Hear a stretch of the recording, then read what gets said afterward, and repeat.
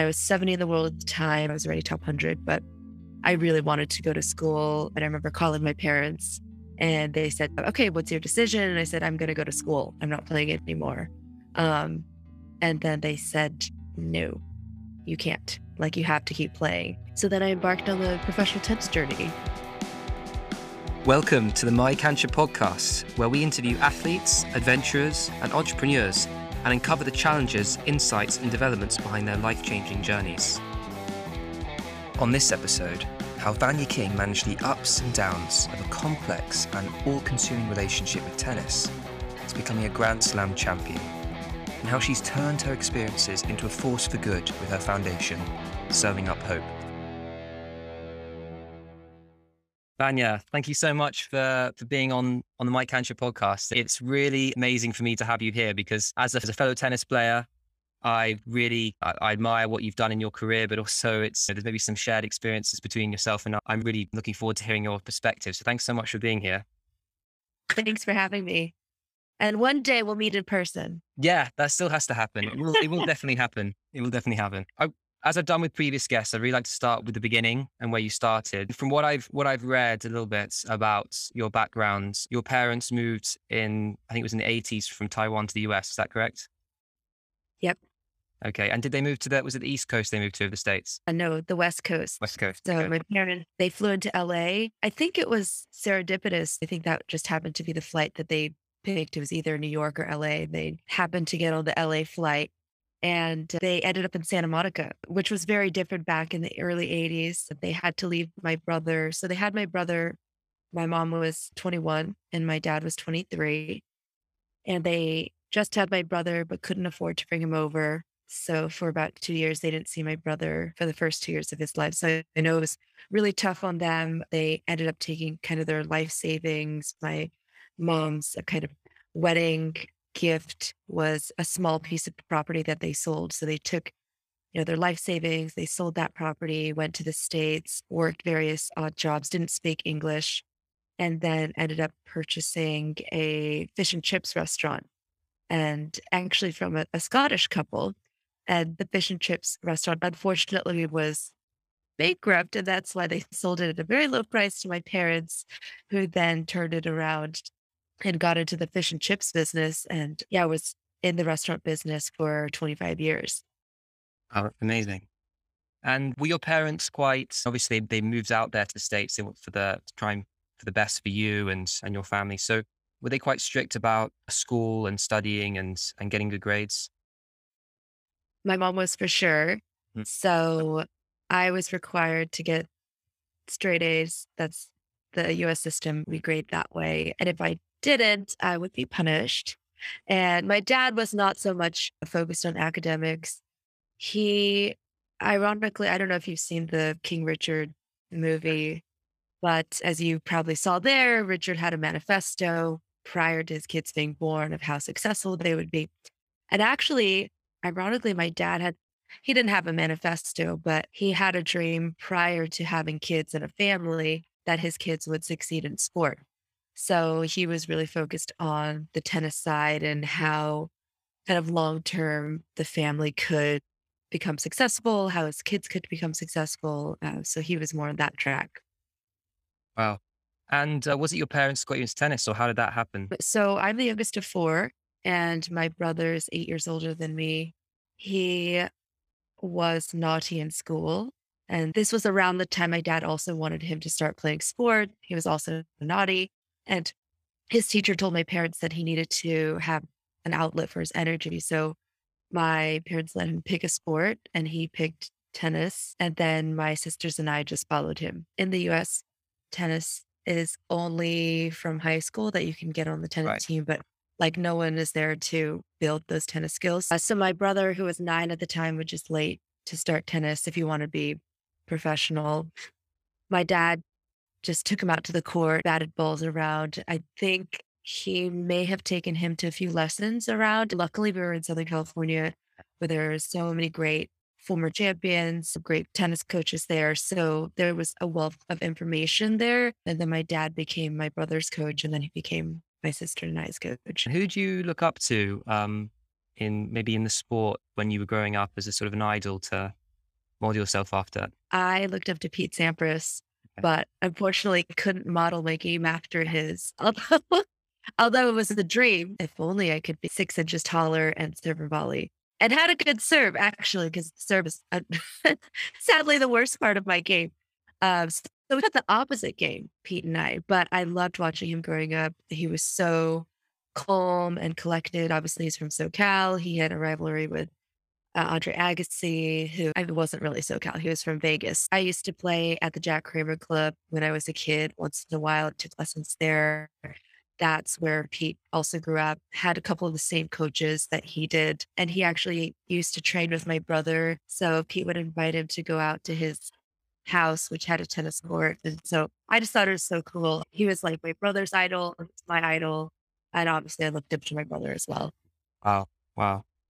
And when did you start to think, "You actually, I really want to take this seriously"? When did it go from being maybe something that was maybe just a bit of sort of extracurricular to something that really became your passion? I don't think I ever had a choice in that because my dad, from when I was very young, when I was very young, decided I always remember him saying, "This one's gonna be a champion, she's gonna become number 1 in the world." And then we internalize what our parents say. Although I don't know if I obviously as a kid couldn't comprehend what is professional, what is a number 1 in the world, what does that mean? But I would parrot what he said. So I didn't really have a choice. I think he decided for me that tennis was gonna be my path, which caused friction between him and I, and also friction in myself because I didn't really have that choice. But ultimately, it turned out to be a good thing. Yeah.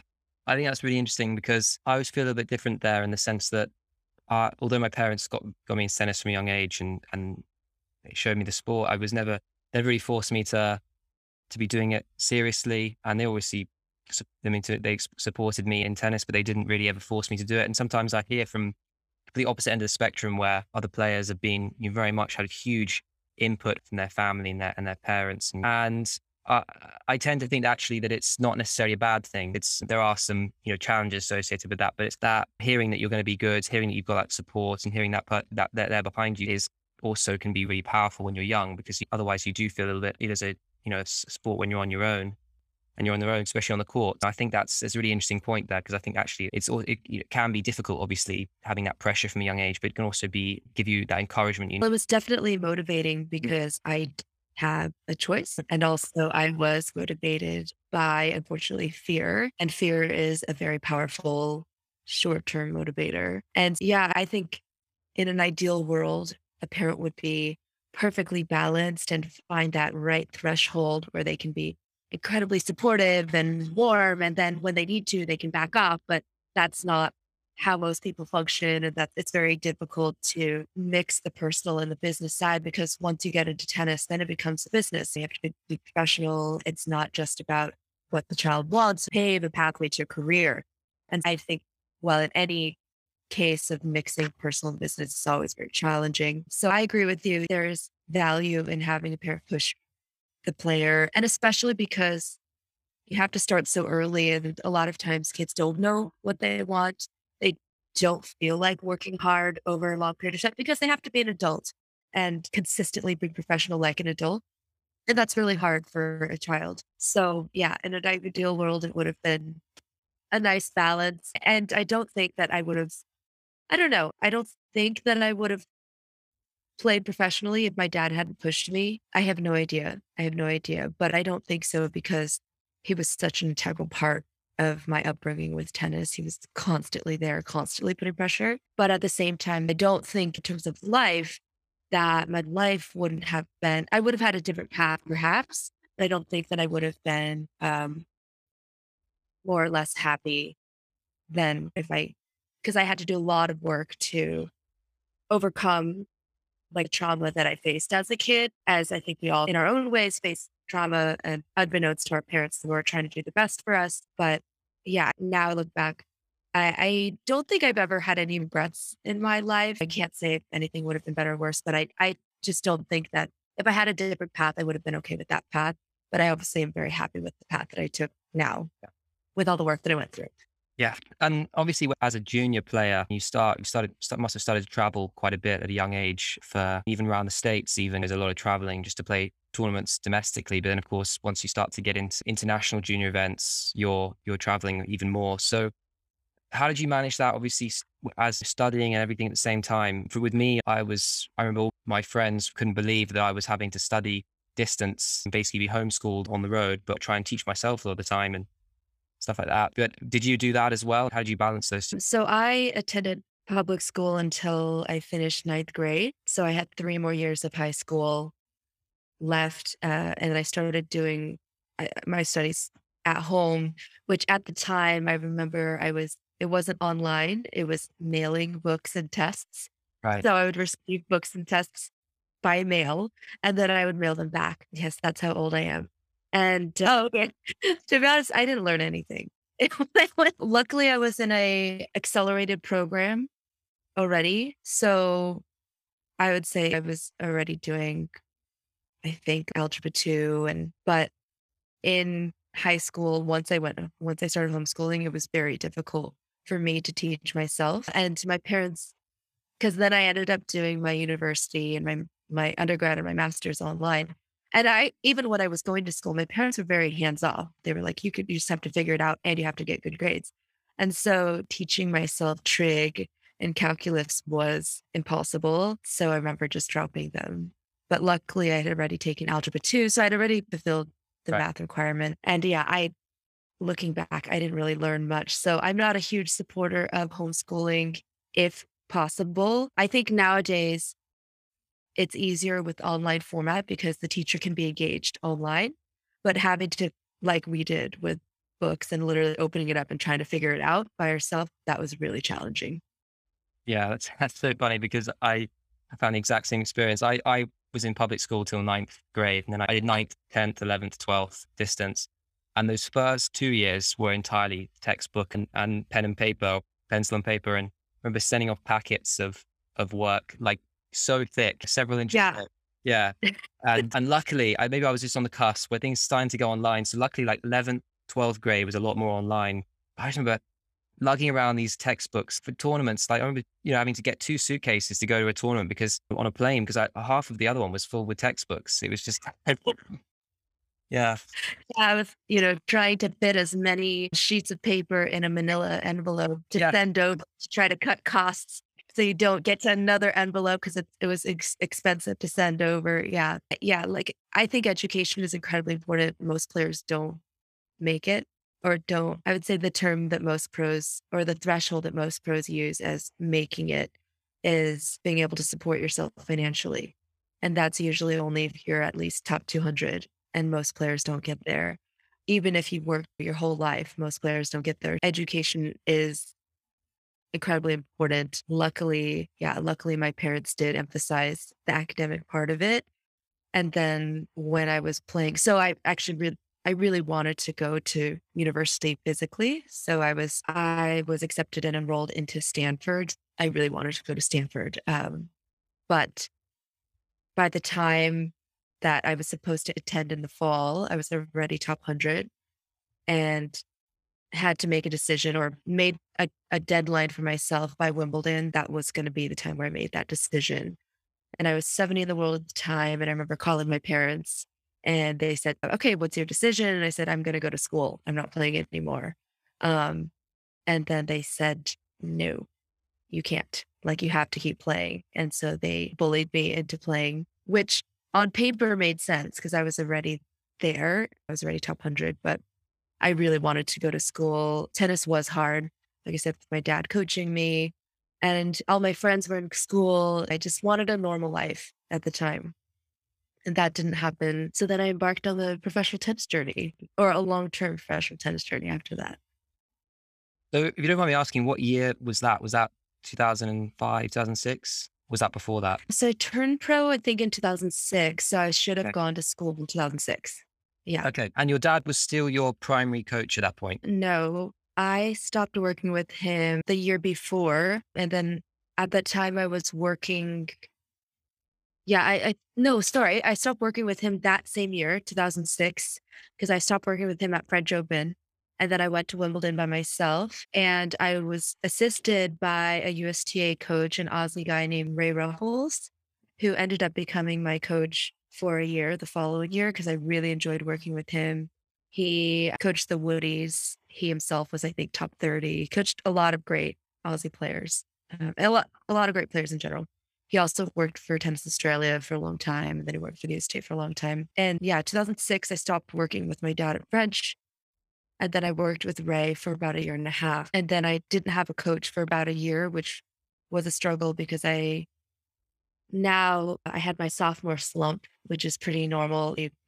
Nobody knows who you are. You're just rising up the ranks. And then the following year, you have to defend points and people have expectations. They know how you play. And also, I didn't have my dad pushing me anymore, which was good for my life, but it wasn't good for my tennis because I didn't know what tennis was without having that constant blistering pressure and fear that someone's going to be upset at you if you don't win or you don't play. And so it was hard for me to find my own motivation. So I did struggle for a year. And then I ended up reconnecting with a coach that I had taken lessons from. So one of the good things about my dad is that he invested in high quality coaching. So he had me take lessons from anybody that was a great coach in the area or wherever we were traveling. I connected with what became my coach throughout my career, Tariq Benabilis. He coached Andy Roddick from juniors to number 2 in the world.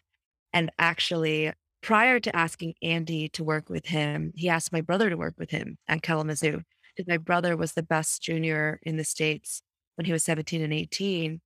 And Tariq was at the boys 18s hardcourt nationals, which is held in Kalamazoo, Michigan, and first reached out to my brother, but my brother had a coach already and then went to Andy and started working with Andy and then catapulted Andy's career. So my dad knew that he was a great coach,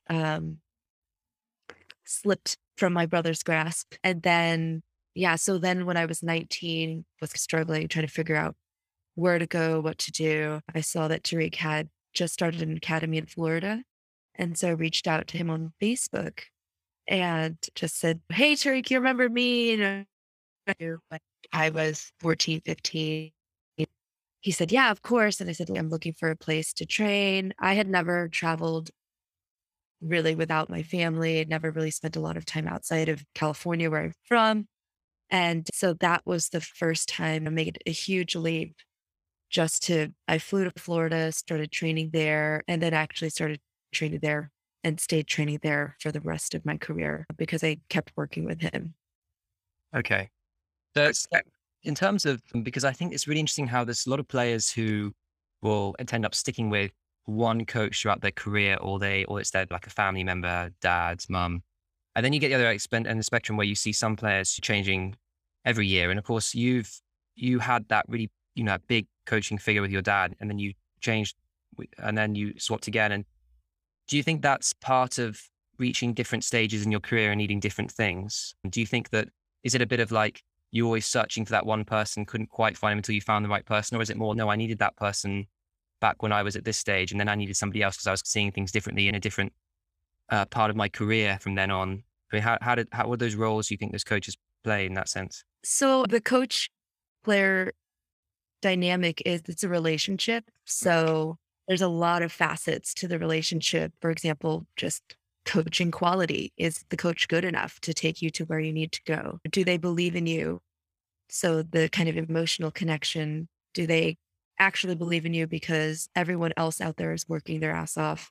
Has a team that fully believes in them 100%. So if someone doesn't fully believe in you, at least for me, that was really hard to work with someone that wasn't mentally and emotionally supportive. The finances have something to do with it. And also the dynamic, for example, I loved working with Ray. So I would say like the three most impactful coaches obviously was one, my dad, Ray, who I worked with for officially, we worked for about a year and a half together, but I had taken lessons with him before.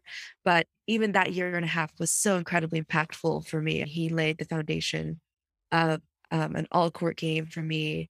He connected me to, for example, Renee Stubbs. So took my doubles game to another level, took my singles game to another level. I got to top 50 for the first time with him. My only title with him, my only singles title with him. But we ended up splitting up because he was with the federation and then they chose to end that arrangement. And then with Tariq, I worked with him almost continuously for then the next 14, no, probably 12 years, although I was injured a lot towards the end of my career. And we did have a gap about a year where I did work with somebody else. And so I was lucky that I felt the quality of coaching for the most part, for example, with Ray and Tariq was very high.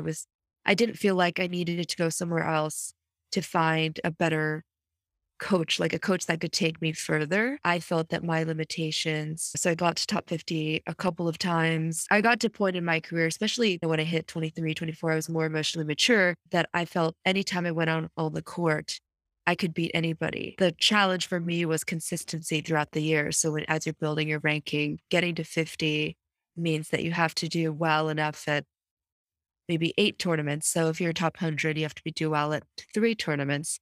But to get to 30, 10, you have to do well at all the tournaments or consistently well and then peak at a few of them. So for me, consistency was an issue. And that ultimately, looking back, was an issue with facing the trauma that I had from childhood. Cause like I said, fear is a good short-term motivator. But when tennis became my career. And then I started facing situations long term that I needed to be able to perform and be motivated long term. I wasn't able to because I still had the trauma from the past. So I don't know, like, I've done a lot of work on that kind of as I got older, but I don't know if I would have ever fully addressed that in a way that would have reflected in my tennis, if that makes sense. Because a lot of this stuff is intrinsic and it is an emotional reaction that takes a lot of time to work forward in. But yeah, so going back to the coaching thing, there are players that switch coaches a lot. Like I said, there's different reasons for it. Some players are fickle and they don't like listening to a coach. So, which never made sense to me because I'm paying a coach, so I'd want to get something out of it. I could just pay myself if I want to coach, if I want myself to coach myself. And then, like I said, there's a lot of different facets to it. And players themselves are growing. We're all quite young when we start. And we're all trying to make the best decisions that we can with the experience and knowledge and capacity that we have at the time. And the decisions that we made as at that time may not be the decisions that we make at this time as for older. Yeah, absolutely. And this might be a bit of a delicate question, but where even though that your dad wasn't necessarily coaching you, did you still feel that pressure maybe when it came to sort of results and his maybe expectations of you, even if he wasn't necessarily there, maybe having to speak, having to relay that over to him at some point or him finding out at some point or whatever? Did you still find that pressure was still there sometimes? For sure. It wasn't present in the fact that actually for a while he and I didn't have really much communication at all. Mhm. So I never thought about him in a very concrete sense of, oh, what would he think at this moment? Maybe just when we split, but then after that, I was off doing my own thing. Where his voice came in is, and like I said, I studied actually psychology to try to, it was to help me understand what I've gone through, what the way that I behave and why I process things the way I do and why other people do. And I've gone through therapy to assist my mental health as well. And so what I've realized and what I've learned is that as we all as children, we internalize our parents' rules and instruction and also, learn. And what we might think is our own words are actually our parents' words or how the environment influenced us to be. So I definitely internalized this perfectionist attitude that I didn't feel like I was good enough. My dad was very critical. And so I became critical. So it's something that I continuously work on just in general in my life to try not to be hypercritical. And then when things don't go my way, I usually have a quick emotional response because it upsets me that things aren't going my way. I'm not successful. I'm not doing things in the right way. In that regard, yeah, all of the kind of teachings that my dad inadvertently imposed upon me had then become my own voice. And so that was the voice inside my head, criticizing myself, putting a lot of pressure on myself. And I mean, The challenge is that in sport, it's not a time of peace. So it's not a time of thoughtfulness and reflection and balance. It's a time of war. And in war, emotions come out first and instinct emotions come out first. And so the unconscious part of the brain then reverts back to whatever we've learned as children. How did we survive? How did we cope? And those survival coping mechanisms didn't suit me as an adult. So, if that makes sense, those responses that worked as a kid, the fear of, okay, I have to win. But at the time, I was a junior, just put the ball in the court was enough. But as a professional player, I have to step up to the occasion. I have to be aggressive. I have to be but relaxed. I have to be focused. And because of all the issues of the past and yeah, the way that my dad's the parenting that was still in my head that had become my own parenting that was still there. Yeah, I think it's also a common characteristic of tennis players where because the sport that it doesn't reward waiting around to try and analyze what you're doing wrong. You've got to act in the moment. You've got to be quite self-critical in the moment because you've got to analyze something within 20 seconds to the next point and work out how to turn it around. And if you wait too long to do that, a set's gone or three games are gone. So I feel like that's a common characteristic as well with tennis players where they tend to just be quite overly self-critical because they're used to doing that on a regular basis to try and, or to win really. But Yeah. yeah, It's hard to find the balance because you constantly need to be self-critical to improve because everyone else is trying to improve. Being stagnant means failing and going backwards. But then it also is very emotionally and psychologically taxing because if you're constantly telling yourself, you need to do this better, you need to do this better, but don't have a really good sense of your own self worth, which it gets since it's so niche and so specialized and we're tennis players and you're like forced into this bubble, it's very hard to maintain that balance and the recognition of your own self-worth. And there's a lot of insecurity involved and kind of psychological dysfunction involved. So it's not an easy sport to do. I look back now that I'm retired and I think that I could have done things better if I had known, if I had the tools to do them better, but the lifestyle itself is not conducive to healthy psychological functioning because yeah, you're literally traveling constantly. You're always alone. The only people that kind of understand what you're doing and can commiserate is your rivals. So it's also hard to open up and be vulnerable to them. And you have to sacrifice your body, your money, your relationships, your family. Like you have to sacrifice everything to do it. And don't get me wrong, it's definitely worth it. There was when I was playing, it was worth it. And then towards the end of my career, also exacerbated by injuries, but got to the point where I realized it wasn't worth it anymore. But it's worth it when you're in it, but there's a lot of sacrifices to be made. absolutely.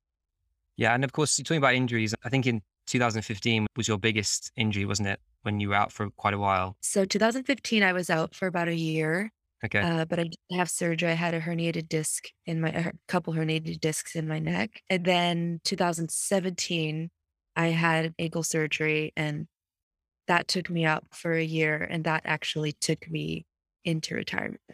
Yeah. Took me out and then took me all the way out. Coming back from, I think whenever you see players come back from injury, it always it just is an amazing feat, isn't it? It's just so mentally above all, but obviously physically. How did you deal with that? And trying to come back from an injury, trying to get back to where you were. Obviously, there's the doubt of whether you will get back to where you are, but you still got to keep pushing. How do you deal with that? And would you say that's the most difficult part of it of your career? Um, yeah, probably. So prior to my ankle surgery, I remember when I first went to Florida and I worked with Tariq and I was not in a good place mentally. My game was in shambles. I had won maybe 5 matches the whole year. And he said to me, you need to decide if you want to commit to tennis or not. Like I was half in and half out, which obviously doesn't work. And I said to him, "Okay, I don't know." And I was really struggling. He said to me, "But I promise you, if you put in the work, the results will come."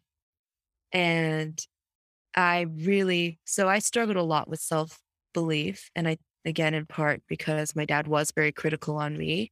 So there was a juxtaposition of, yeah, my daughter's going to be really great, but then on a day-to-day basis, constantly criticizing me. So I did internalize the fact that maybe I wasn't good enough, that I couldn't achieve the things that he wanted me to achieve. And when Tariq said to me, I promise you, if you put in the work, the results will come. And I said, how long? It was like, I need to know for sure that this is going to be the right path. And he said, okay, I promise you that within 6 months, you'll see results.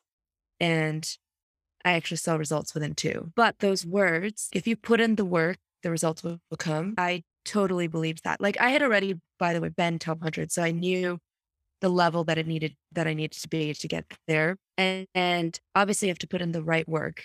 But I knew that if I put in the work, the results will come, like I would be at that certain level.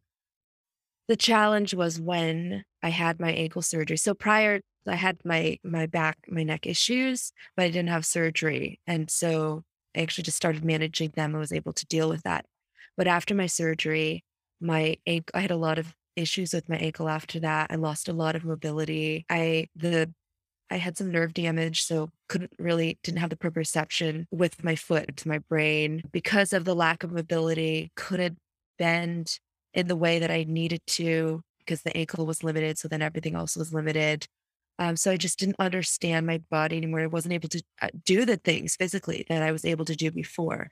So that was really challenging because now putting in the work wasn't getting the results because I couldn't put in the work that I needed to do. Like I put in the effort that I needed to do, but I couldn't put in the exact work that I needed to do physically. So that was really challenging because, and I think nobody ends their career the way that they want to. There's no perfect way to end a career because tennis, again, is so all consuming since you're a wee child. And how do you disassociate yourself from that? There's no perfect way, but not having the choice, having the injury take me out of my career was very difficult to deal with. There was, gosh, it took me a year to even be able to speak the words that, oh yeah, maybe I won't even be able to play anymore. Maybe I have to contemplate retirement. Retirement, just saying retirement, it took me 2 years to be able to even say the word retirement. But I think everyone will be ready when they're ready, even though my body was ready, my brain wasn't ready. And so I needed more time to figure it out. And then when I got to that point, then I was able to slowly get to the point where I could admit it and then process it and then look towards the future. Yeah. And of course, going into retirement, I think it was about this time last year. Yeah, officially I retired last year in April. In April. Yeah, so I 2017 had my injury, had my surgery, was off 2017. I played and started playing 2018 and realized, okay, so I started playing singles at French Open, started with doubles, started playing singles at French Open. My ankle was not well at all. Played the US Open and actually won a round, but because I was compensating so much, my back spasmed. So I realized, oh, I can't even play one good match, much less come back and play multiple matches. That was 2018. So then 2019, I stopped again to go get more opinions from doctors. Ended up finding out that I had a torn ligament and then two lax ligaments within my ankles. So needed another surgery. Decided not to go through that. Had a stem cell injection, which helped with pain and inflammation, but didn't help with mobility. And actually, I ended up getting surgically induced arthritis from my surgery. So I have arthritis in my ankle now. And so stopped because of the stem cell injection to try to let things heal and fingers crossed to try to come back again. Went to the US Open. So I played the week before US Open, just doubles with the intention of trying to come back to singles. Realized doubles was already putting my ankle at the limit. So I played the US Open and actually we got to the semis, but I was waking up with pain. I was limping and just for doubles. And singles is 10 times more physical than doubles. And so I think mentally I realized at the US Open that that was it. Like I needed to be done. I didn't want to just play doubles. For me, going out on court, there was joy in playing everything. That's how I learned how to play. It was very hard for me to make that business decision to just play doubles. Couldn't do that. And so I pretty much was mentally done by the end of 2018. And then COVID postponed things and yeah. Yeah. And of course gave you a bit more time to think about it and process it all. Yes, it did. I then at the end of 2019 made the decision that I was going to retire after Charleston. So I was playing Indian Wells, Miami, Charleston of 2020, and I didn't play Australia. So I knew I wanted to retire. Like I was just playing those three events. They were meaningful to me because I grew up in, SoCal. So Indian Wells was my home tournament. Moved to Florida. Miami was my second home tournament. And then Charleston, I have great friends there. I love Charleston. So I knew that these events would be very meaningful to me no matter what happened. And then went to Indian Wells and then COVID happened. Basically just postponed my retirement. But I didn't play anything until the following year, those weeks. And about having you on the show, obviously, that not with most athletes, this would end here, but it's not. You're really involved with Serving Up Hope, which a nonprofit that you started. I think you started it towards the end of your career with another player, and obviously you're doing that full time now. For those who don't know anything about Serving Up Hope, can you tell us a bit of how it started, what you've done today, and the mission behind it all? Yeah. So I got involved in the nonprofit space around 20 years old, but more in volunteer positions. Obviously, playing tennis, we had a very limited amount of time and energy, but I've always felt fulfilled in my life when I did give back. So I knew that it's a space that I really enjoy working in. And so I had done a couple of different things. My injuries were a blessing in disguise that it gave me an opportunity to delve a bit more into that space. I ended up doing a master's in nonprofit management.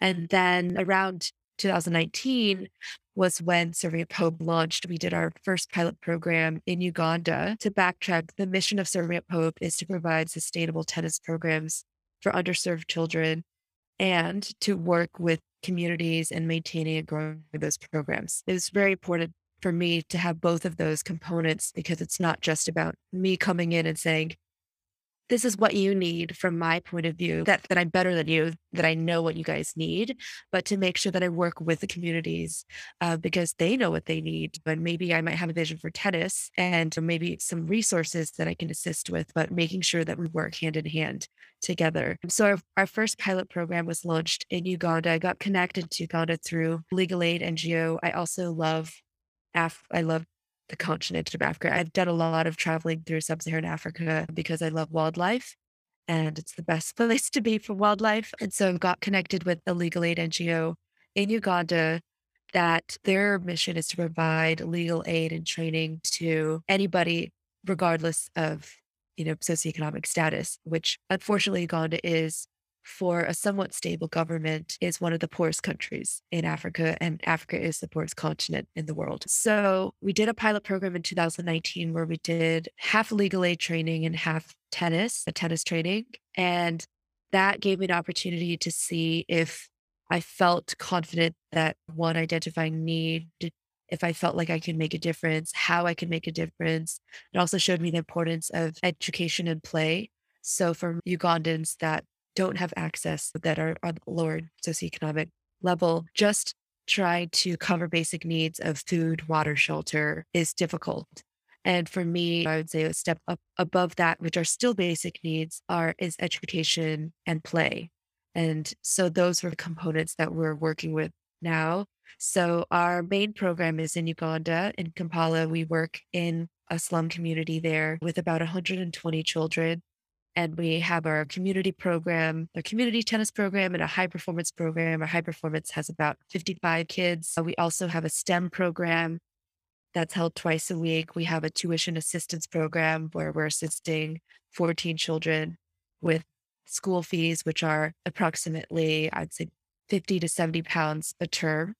But the parents of the kids that we're working with, they make, let's say, approximately 35 pounds a month, and they have to feed on average 8 people in the family, much less, not even counting school fees, assisting them. We also have a meal supplement program twice a week. It's definitely been a steep learning curve because it started in tennis. We learned so much about tennis, but we learned nothing about anything else. So it really started as a passion project because I just had no clue the scope of what I was getting into. But now it's been running. So our program officially launched a year and a half ago, a year after the pilot program. COVID delayed that. And yeah, so we've got our community and tennis program, our STEM program, tuition assistance, meal supplement. We now just started legal training with our partner that is the legal aid NGO. And I'm super excited. The kids have only been playing for a year now, are able to play points. They're playing tournaments. For them, I see the sky's the limit because I've gone through the whole pathway. And that's what I want to bring to them. But at the end of the day, just trying to itch the ceiling higher and higher for them, not having the goal of they must be professional tennis players, but trying to provide as much access to be the best that they can be within all the components that we offer. And it's been incredibly heartwarming. I came back last week actually from Uganda. And one thing that I didn't realize for me and for many of us that live in first world countries, tennis is an outlet. A form of play, but it's not everything to us. There's other opportunities, but for these kids, they really don't have access to anything else. Even school, some of them struggle to access. And they're in a country where being poor is looked very badly on and people mistreat them. And to see them really thriving through tennis. And that's what like. I don't think no matter where you come from or what status you're born in, everyone has potential. And to see that they're really internalizing like the self-confidence and the self-identity of like, I'm a tennis player and there's a community that supports me is something that I never expected because I didn't grow up like that. Like tennis wasn't that much to me, although it was a lot. It was my job and stuff like that. But to see them really taking on the identity and the positivity of all of the traits that tennis has given to them, and plus that community and the support and knowing that there's a safe place for them. That's something that I didn't actually foresee because I didn't really know. And I'm learning as I go along, but it's been incredibly heartwarming. And yeah, would hope one day that, yeah, they can go to Wimbledon or they can go to the UK to play for a university there or the States or even within Uganda. They'll be the first in their family to go to university or to go to high school. So just little by little, just providing as much opportunity as we can, not saying, okay, we expect anything specific to happen, but I know that they'll do well. Yeah. And I think one thing you talked about, the opportunity there, which I just think is amazing as well, is that not obviously a lot, anyone even in first world countries has a small chance of making it professionally in tennis, but the amazing opportunities that so many of these kids are having is the opportunity to actually develop a skill. Because the problem is that when you've got to just meet the basic needs, you haven't got the time or the money to spend on advancing yourself in anything, let alone in a sport. So I think that amazing opportunity to build on a skill is something that is sometimes overlooked, I think, and I think it's amazing. That's what Serving Hope is helping with, but also that whether it's going on to be a tennis coach, which is an amazing career for a lot of people around the world. So that's an opportunity given to them, but also just the building blocks of learning how to develop a skill and improve upon something and stick at something is huge as well. It's really amazing. And what is next for Serving Up Hope, and what are your plans for the rest of the year, and where would you like to see things going from now? So the sky's the limit. That's long term. We actually just purchased land. So Uganda has about 20 courts in total, and they're all privately owned. They cost about $10 at the cheapest, $10 an hour. So let's say £7 an hour, which I guess is actually cheap in the UK. But again, when we're talking about families who are feeding 8 people with £30 a month, it becomes completely unaffordable for our kids to play. We've just purchased land and are now, you know, fundraising to try to construct courts so they can have more access to the sport. And our programs, we've actually looked back and we've expanded them quite a bit since we do have our meals supplement, we've got tuition, STEM education, legal training, and then we have our tennis. So I think our programs will stay consistent and just in terms of our offerings, but maybe hopefully provide more access within them. So our main goals this year is to build 2 courts in Uganda. We also have domestic programs in the States, but we partner with community organizations. So we have a program in LA and also Seattle that we're partnered with the YMCA. And so I would love to be able to expand to 2 more locations this year in the US. Who knows? We might be in the UK, around the world. As tennis players, we're global. And so I don't have, although I'm proud of being an American, I don't have a distinct affinity to that we must only serve the US. Or for me, if there's a need, and trying to just assist in any way that I can, wherever that is around the world. Yeah, those are our goals for this year. And then long term, have our tennis facility completed. This year, I also want to take 2 of our coaches to South Africa. I'm going to take 2 of our coaches to South Africa to see what the level is like there. All of our coaches and staff are PTR certified in Uganda. So we've put out a proposal to PTR Foundation to do an in-person workshop so all of our coaches can get level 2 certified and also try to get up to 20 people in Uganda certified as level 1 coaches. There's only also about 5 to 10 certified coaches in all of Uganda. So the more that we can just provide access to the sport in general, education, access, resources, it'll make a huge difference in a place like Uganda. There's just really little to no infrastructure. Really? Yeah. Listen to this podcast. How can they get involved? Where can they find Serving Up Hope? And in what ways can they get involved? So first, I would encourage or love it if you guys were interested to follow us on social media. So a lot of we publish recent photos and videos. We just had a community tennis tournament last weekend, so a couple of days ago, and we posted the finals there, and the kids were really excited. So you'll get an idea of kind of what we're doing, what our programs are. You can also check out our website, servinguphope.org. And then, of course, if you were interested in donating any funds, however little or however much, do help a lot. This year, again, we're trying to fundraise for the construction of tennis courts. A lot of our funds will go there, and some of them, of course, to our operating costs. And again, so we do have a staff on ground in Uganda. They're the only ones that get paid like a part-time stipend, but none of the rest of us, all of our board and all of our volunteers, none of us get paid. And I'll keep it that way until if and when we ever start getting more revenue in. For me, actually, you know what? I want to constantly keep it going to the program. So as long as we can do that, that's where it'll go. So for anyone who's donating, the money will go directly to the ground. Vania, thank you so much. This has been really amazing. I really appreciate having me on the podcast. It's amazing to get, even for me, I've obviously met you before, but to get that insight into your journey for me is really insightful for our listeners, I'm sure, as well. And just amazing what you and the rest of the Serving Up Hope team are doing. Thanks for having me.